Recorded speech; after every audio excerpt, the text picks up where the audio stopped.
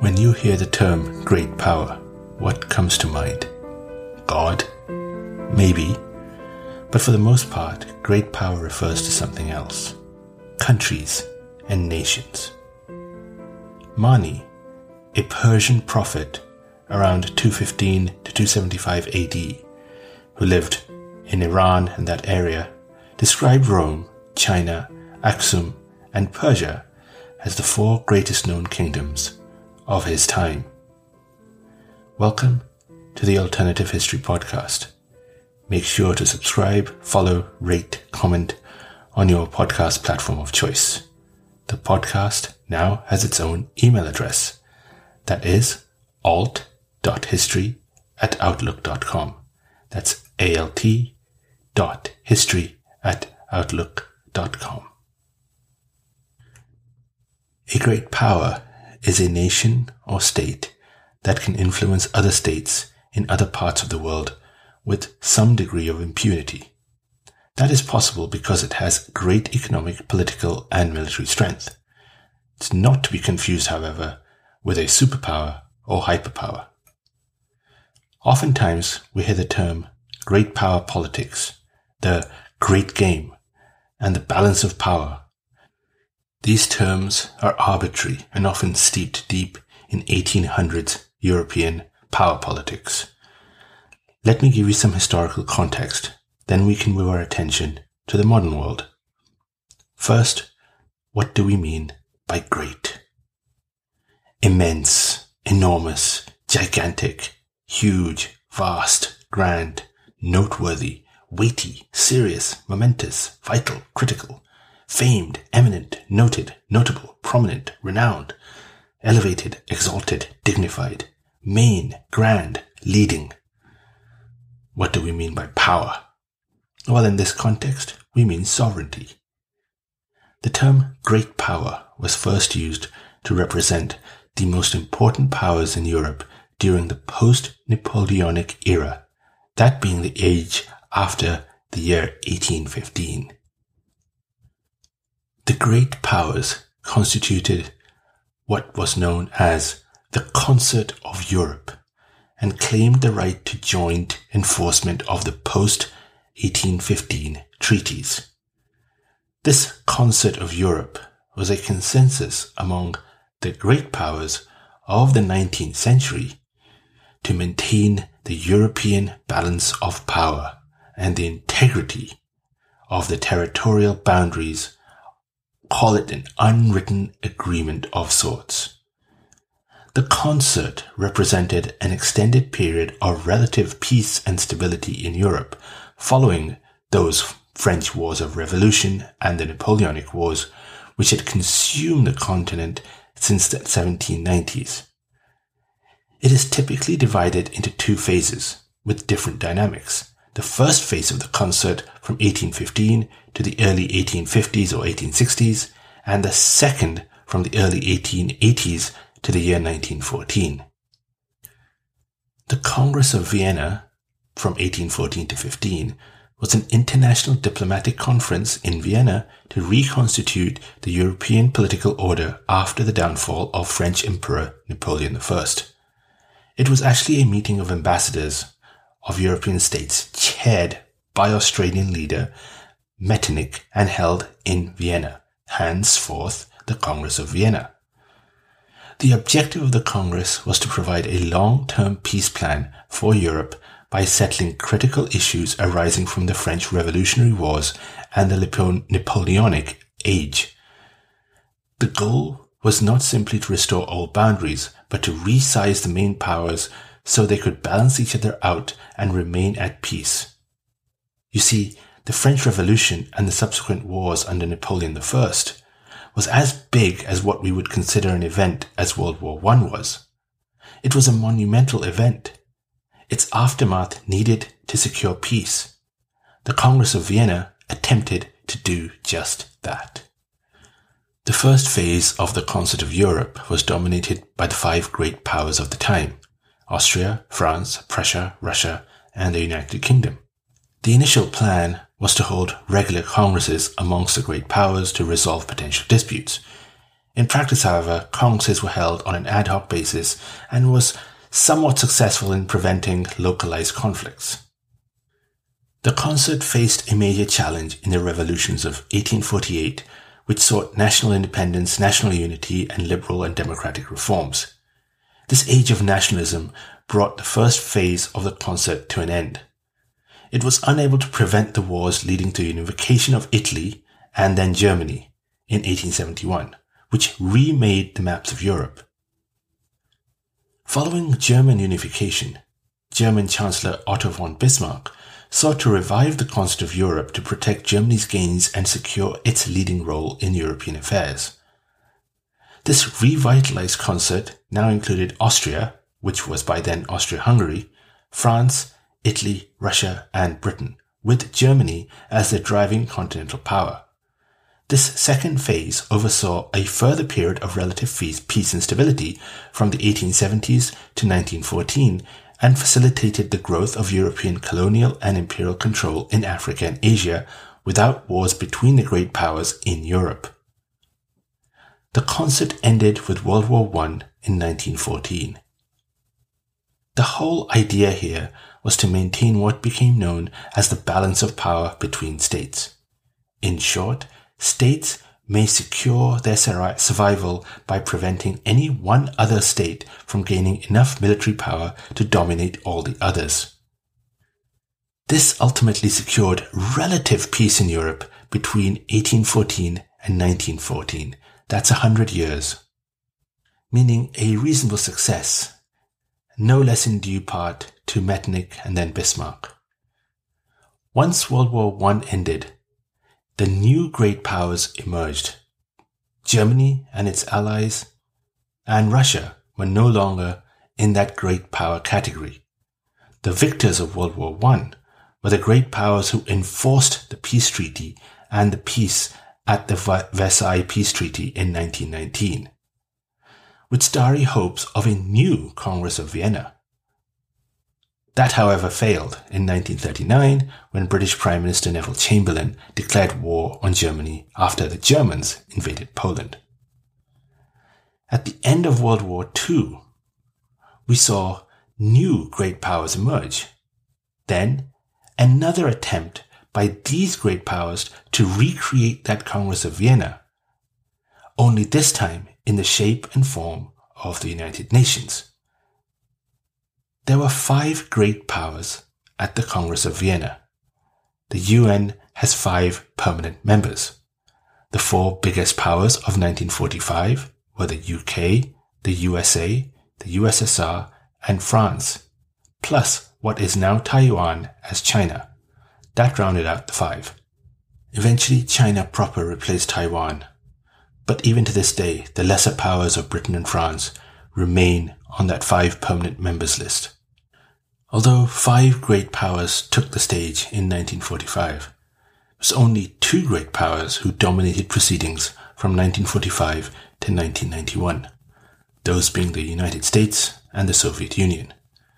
But the USSR and the USA were not simply great powers. Nope, they were superpowers, because they had the ownership and intent to use their superpower status, that nuclear option. This made them much improved than an old-fashioned great power, but not as huge as a hyperpower. A hyperpower? Only the United States has had that honor. The US between 1991, at the end of the Cold War, to 2003, the start of the Iraq War, was that hyperpower, where it was simply unchallenged on the international stage. When the USSR fell, so did its standing. It went from superpower to no existence at all overnight. If we assume Russia to be the successor state of the Soviet Union, then it was not even a great power in 1992, bar nuclear weapons. However, by 2003, it had moved back to the great power status league table. In 2003, the US attacked and invaded Iraq. The biggest geopolitical victim of this event was the US itself. In one single swoop, it lost hyperpower status and edged down a peg to superpower level. Even hyperpowers have their limits, as the US found out the hard way. The US had picked up an amazing amount of popular global support after the September 11th attacks, but lost that support once it decided to invade Iraq. So what moved the US down from its hyperpower role? Was it 2 big invasions? Because they were bogged down in dirty wars? Was it all that military spend? Was it the countless deaths and destruction? Endless foreign military bases? Nope, none of that. But instead, influence and economics. You see, it lost influence because the Iraq invasion was so outright opposed by so many. It lost economics because while the US was razor focused on finding terrorists and bringing down Iraq, that it lost sight of the overall geopolitical shift that was taking place.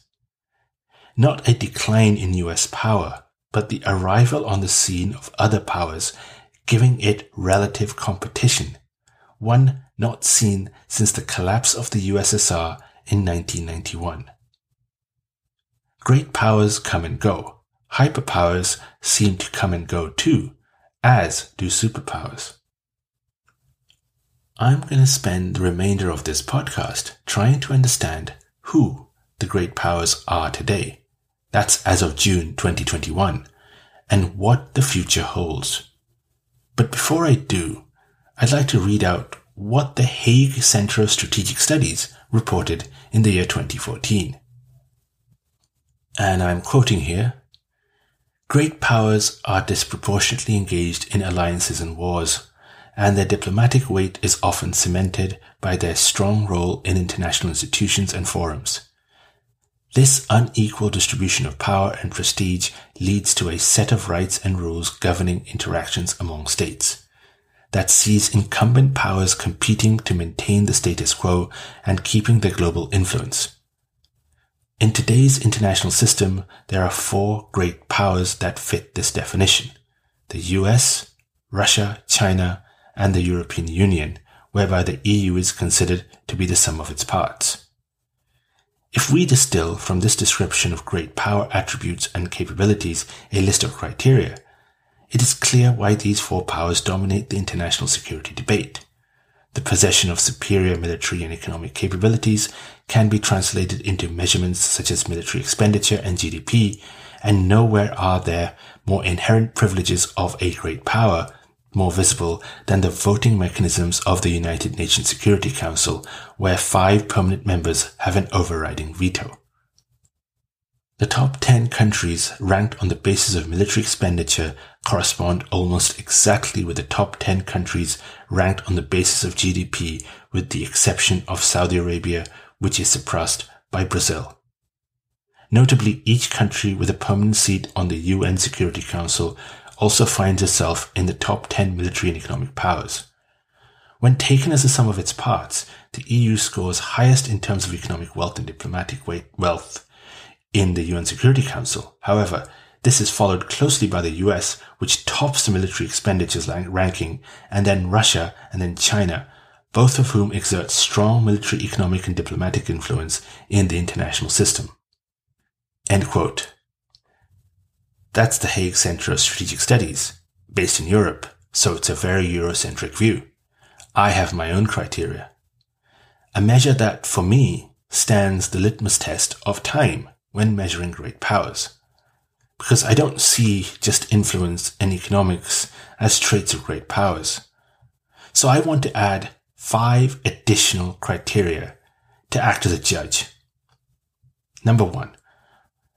Great powers fight with other great powers, both in direct and indirect conflict. Number 2. Great powers kill innocent people at home. Number 3. Great powers kill innocent people abroad. Number 4. Great powers are brutal to smaller, often third-party countries or players. Number 5. Great powers are open to destruction of entire societies, and that destruction is normalized, and they need to be open to genocide. Those are my 5. So yes, Influence, i.e. power, and economics, i.e. wealth, are important. But it is how you use that power and wealth, the actions, not just the fancy words, that make or break a great power. I want to start somewhere else entirely. I want to start with Bhutan. Bhutan is a tiny mountainous Buddhist country who is sandwiched between the two largest countries on the planet. India on one side, China on the other. Its defense is taken care of by the Indian Army. Bhutan's sovereignty is highly dependent on India. It also must keep China somewhat sweet. Its entire existence is dependent on the whim of the two neighboring powers. The only benefit it has is that Bhutan acts as a buffer state between China and India, giving it something of that buffer state feel between the two bigger countries. In short, Bhutan is no great power. It has no influence whatsoever other than on its own people. It can focus, as it should, on things like they have, known as the happiness index, rather than GDP, and Buddhism or tourism. Not far from Bhutan is Nepal, another country sandwiched between India and China. Also mountainous, has a similar-ish geography. Nepal in the south has some plains, but at the north it peaks and it hosts Mount Everest. Nepal depends on diplomacy for national defense. That said, it has its own military and is not dependent on India or China for its defense. It has a friendship agreement with both countries, though it also has an open border with India, with whom it has closer cultural ties. That said, there are some niggly border issues with India. It has no such issue with China, who is also a heavy investor in Nepal. Nepal's foreign policy is of balance between India and China. All things are just like Bhutan. But what Nepal has is its own armed forces and a completely independent foreign policy, or at least more independent than that of Bhutan. In other words, Nepal has immensely more independence than Bhutan in its foreign policy navigation. That is even though Nepal economically is almost entirely dependent on India. Bhutan, though, exercises sovereignty too and is no walkover. Bhutan does not have formal diplomatic ties with China, but exchanges of visits at various levels with China has significantly increased in recent times. The first bilateral agreement between China and Bhutan was signed as recently as 1998. The problem for Bhutan is that its border with China isn't demarcated and has caused various clashes between the Indian Army that supports Bhutan and the Chinese army across that border. But the point here is to compare Nepal and Bhutan. And that point is important because I want to highlight a power play. That an independent foreign policy is important. That an armed force demonstrates power. That staking out positions, even in the most sensitive of situations, is important. And everyone, even the smallest and possibly least sovereign of countries, has strategic advantages and has power more than others like to think they have.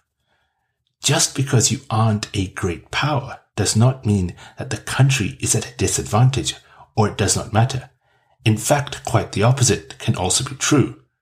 Not being a great power can be a complete benefit. Or if you're intelligent or clever, you can use that to your advantage and survive and win and thrive. Then you have a country like Afghanistan. Well, for the last several decades, this area has been the focus of multiple stakeholders, foreign invaders. Though a much larger landmass than both Bhutan or Nepal, it has had its land invaded and occupied by bigger players. In addition, it has been at war with itself. These so-called civil wars allow outsiders to fill a vacuum or play one side against the other. This transforms the country to nothing more than a landmass. This makes Afghanistan the extreme opposite of a great power. What about the opposite end of the spectrum then? The United States. It fits all the main indicators. It's a large country, lots of resources, ability to print endless money, a solid economy, big military spend, but it also has intent. Under my 5-point plan, it fits nicely. Point number 1. Great powers fight with other great powers, both indirectly and directly. Yes, the US in the recent past has come into conflict with China in the South China Sea and with Russia in the Middle East and Eastern Europe. That's not including the tit-for-tat cyber wars between the US and China and Russia. Great powers kill innocent people at home. This one is a bit of a mixed bag for the US. It is true that there is some police brutality, imprisonment, etc. Indeed, police in the US are paramilitary in some places. But the police brutality is lower in the US than many other countries. Great powers kill innocent people abroad. Yes, absolutely. This is something the US does quite well and has been engaged in a variety of conflicts to do just this. Iraq, Korean and Vietnam wars were recent examples. Indeed, as recently as 2014 to 2016, the US was engaged in mass drone campaigns to target terrorists. Much of the time, the targets and additional collateral were completely innocent people. A great power must take that in their stride and be generally okay with the activity, because it is ultimately necessary to maintain great power status. A great power must be brutal to smaller, often third-party players. Yes, here too, the US has been pretty good. Think about attempted coups d'etats the US had tried and succeeded and failed. Successes include places like Nicaragua, but the list of failures includes the brazen attempts to remove Hugo Chavez, then the Venezuelan president, President Erdogan in Turkey, the so-called color revolutions in former Soviet countries and the Muslim world. This isn't even scratching the surface if you go further back in time. My last point is that great powers should be open to the destruction of entire societies where it is normalized, and you need to be open to genocide.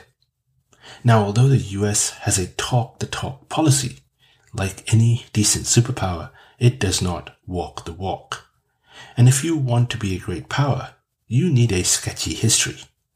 Without extinguishing the native populations, there would be no US landmass. Without dropping nukes on Japanese cities and firebombing places like Tokyo, the US would not be where it is today. The US is a great power because it has these intentions and attributes. China is a country that has been swimming in the same pond as the US since 2003. It has massive economic power. It also has big military power. It is certainly a country with the resources. However, is it a country that passes my litmus test? Well, I think a great power needs to fight with other great powers, both in direct and indirect conflicts. Indirect aggression, yes, certainly, in the South China Sea, possibly Tibet and Hong Kong. But that's the backyard, not a military adventure in or around other great powers, such as the US. China is mostly, it seems, in barracks right now, with only locally infused conflicts. Unlike the US or the USSR before it, or even the British before them, the Chinese seem to be engaged in the South China Sea, Tibet, and other areas around the Chinese homeland. My second point is that great powers kill innocent people at home. Yes, hands down, absolutely. China does not shy away from making civilians targets, be they local or foreign. Recent examples include activities in Hong Kong against the protesters, the Uyghurs, and Tibet. And these don't even include the activities around the Cultural Revolution and issues around that. My other point is that great powers need to be able to kill innocent people abroad. For China this has actually been somewhat rare. The Chinese have had border clashes with India, Bhutan, and a bunch of countries around the South China Sea. But for the most part, at least generally, China does not go far away from its own lands and kills innocent people far away from its territory. Yes, it kills innocent people, its own innocent people, but it doesn't kill other people's innocent people. This is a black mark on becoming a great power, at least on my litmus test. It should be going out and killing people in other countries far away from its territory. My next point is that it needs to be brutal to smaller countries, often third-party players, if it wants to keep great power status. In this, yes, the Chinese often use bully boy and aggressive tactics, known sometimes as wolf diplomacy, to assert its own power over third-party countries. This often has the guise of economic pain or cyber hacks if a country goes against the general grain of Chinese policy. And lastly, a great power should be open to the destruction of entire society where it is normalized, and you need to be open to genocide. The Chinese are good at this also. Recent encounters with the Uyghurs have suggested that the government are open to curtailing domestic dissent at almost any cost. Tibet has largely also been pacified. China is a great power, but it lacks the intent or ability somehow to attack and invade foreign countries to assert its dominance. China is too focused on killing its own rather than others. Russia has seen much transformation in the prior 150 years, where it went from empire to civil war to communism to collapse to autocratic government, where it is today. It isn't as economically mighty as it once was, and it cannot compete with smaller countries like Japan on the economic front. But it is a massive country, in fact the largest in the world, and also full of natural resources. It also has a military no one can ignore, not just because they have nuclear weapons, but also because they use their military to amazing effect. Let's use my litmus test. Number 1, a great power must engage with other great powers, both in direct and indirect conflict. In this, yes, the Russians, even in 2015, clashed with the Americans indirectly in Syria and in 1999 in Kosovo.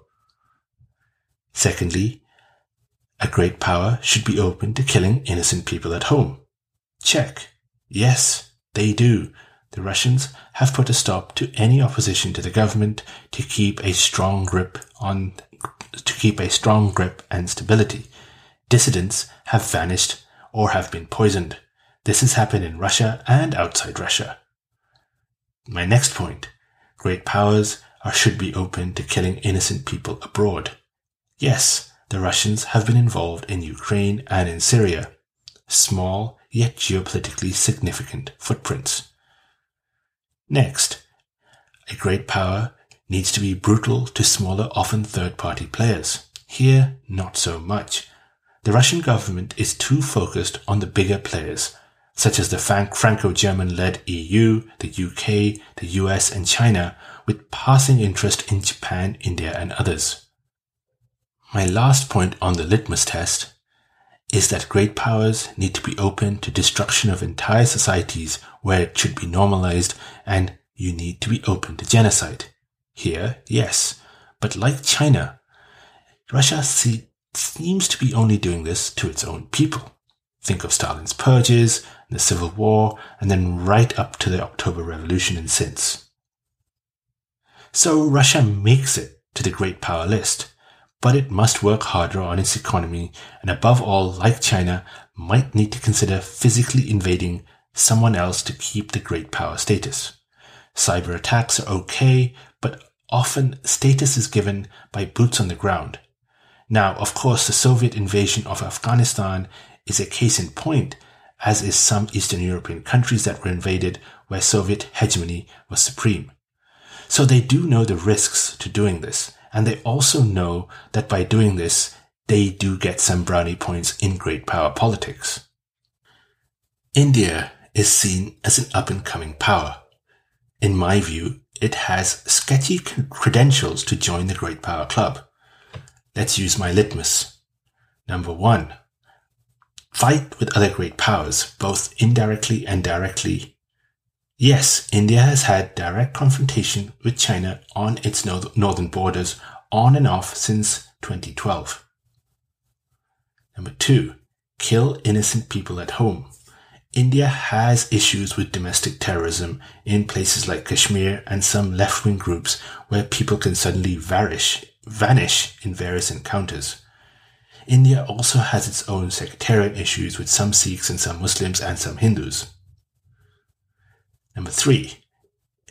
Great powers kill innocent people abroad. No, India has a poor record on this.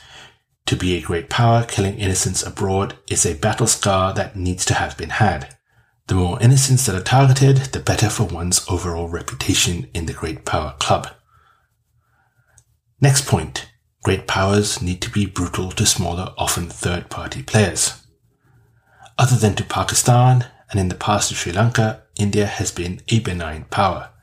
True, the Indians sided with the Soviets during much of the Cold War, but as a rule, India stays inside its own region.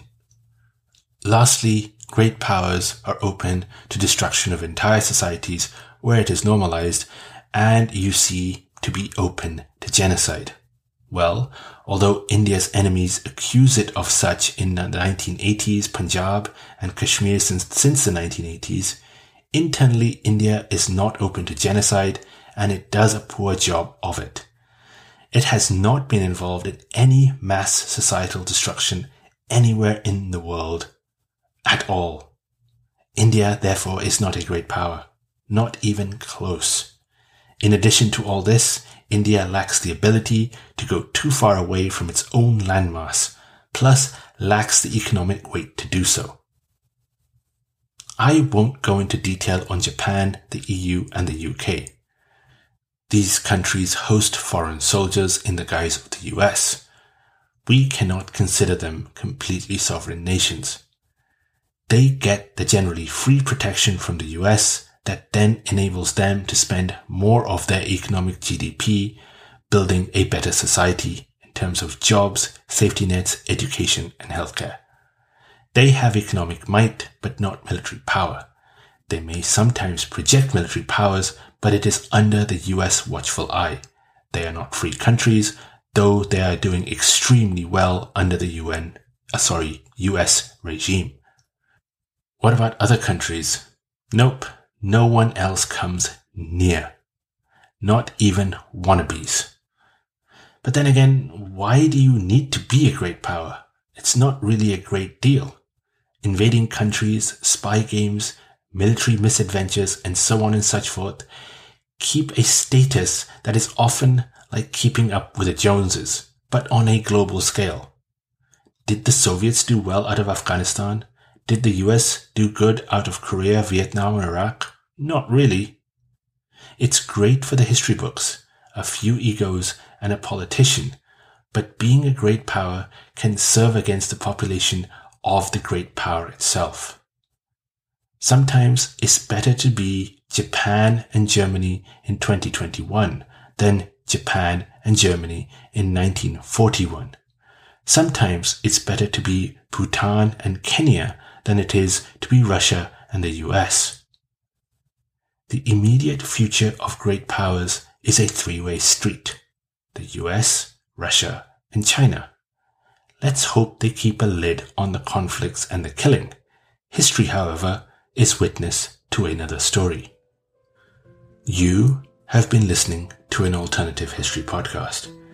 Please, please, please make sure to like, subscribe, and comment on the podcast platform of your choice. Thank you again so very much.